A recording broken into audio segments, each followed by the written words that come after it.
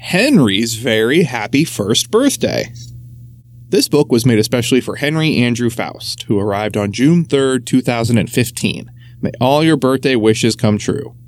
Hugs and kisses, Gee 1 and Gee 2.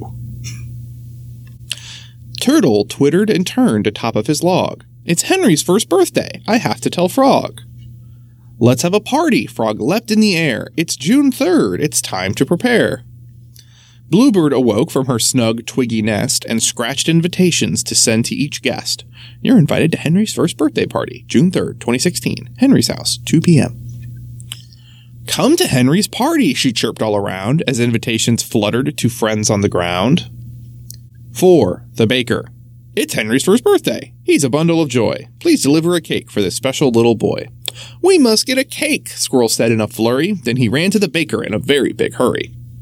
They arrived at Henry's window with hats and balloons. Kitten set out lanterns. Frog looked for some tunes. Now we just need dear Henry for his first birthday bash. Duck flapped at Henry's window and threw open the sash. Duck added a candle. Oh, how it did shimmer. It glowed on Henry's cake with a magical glimmer. Happy first birthday, Henry, they sang out in joy, and they drummed and they danced for the sweet birthday boy.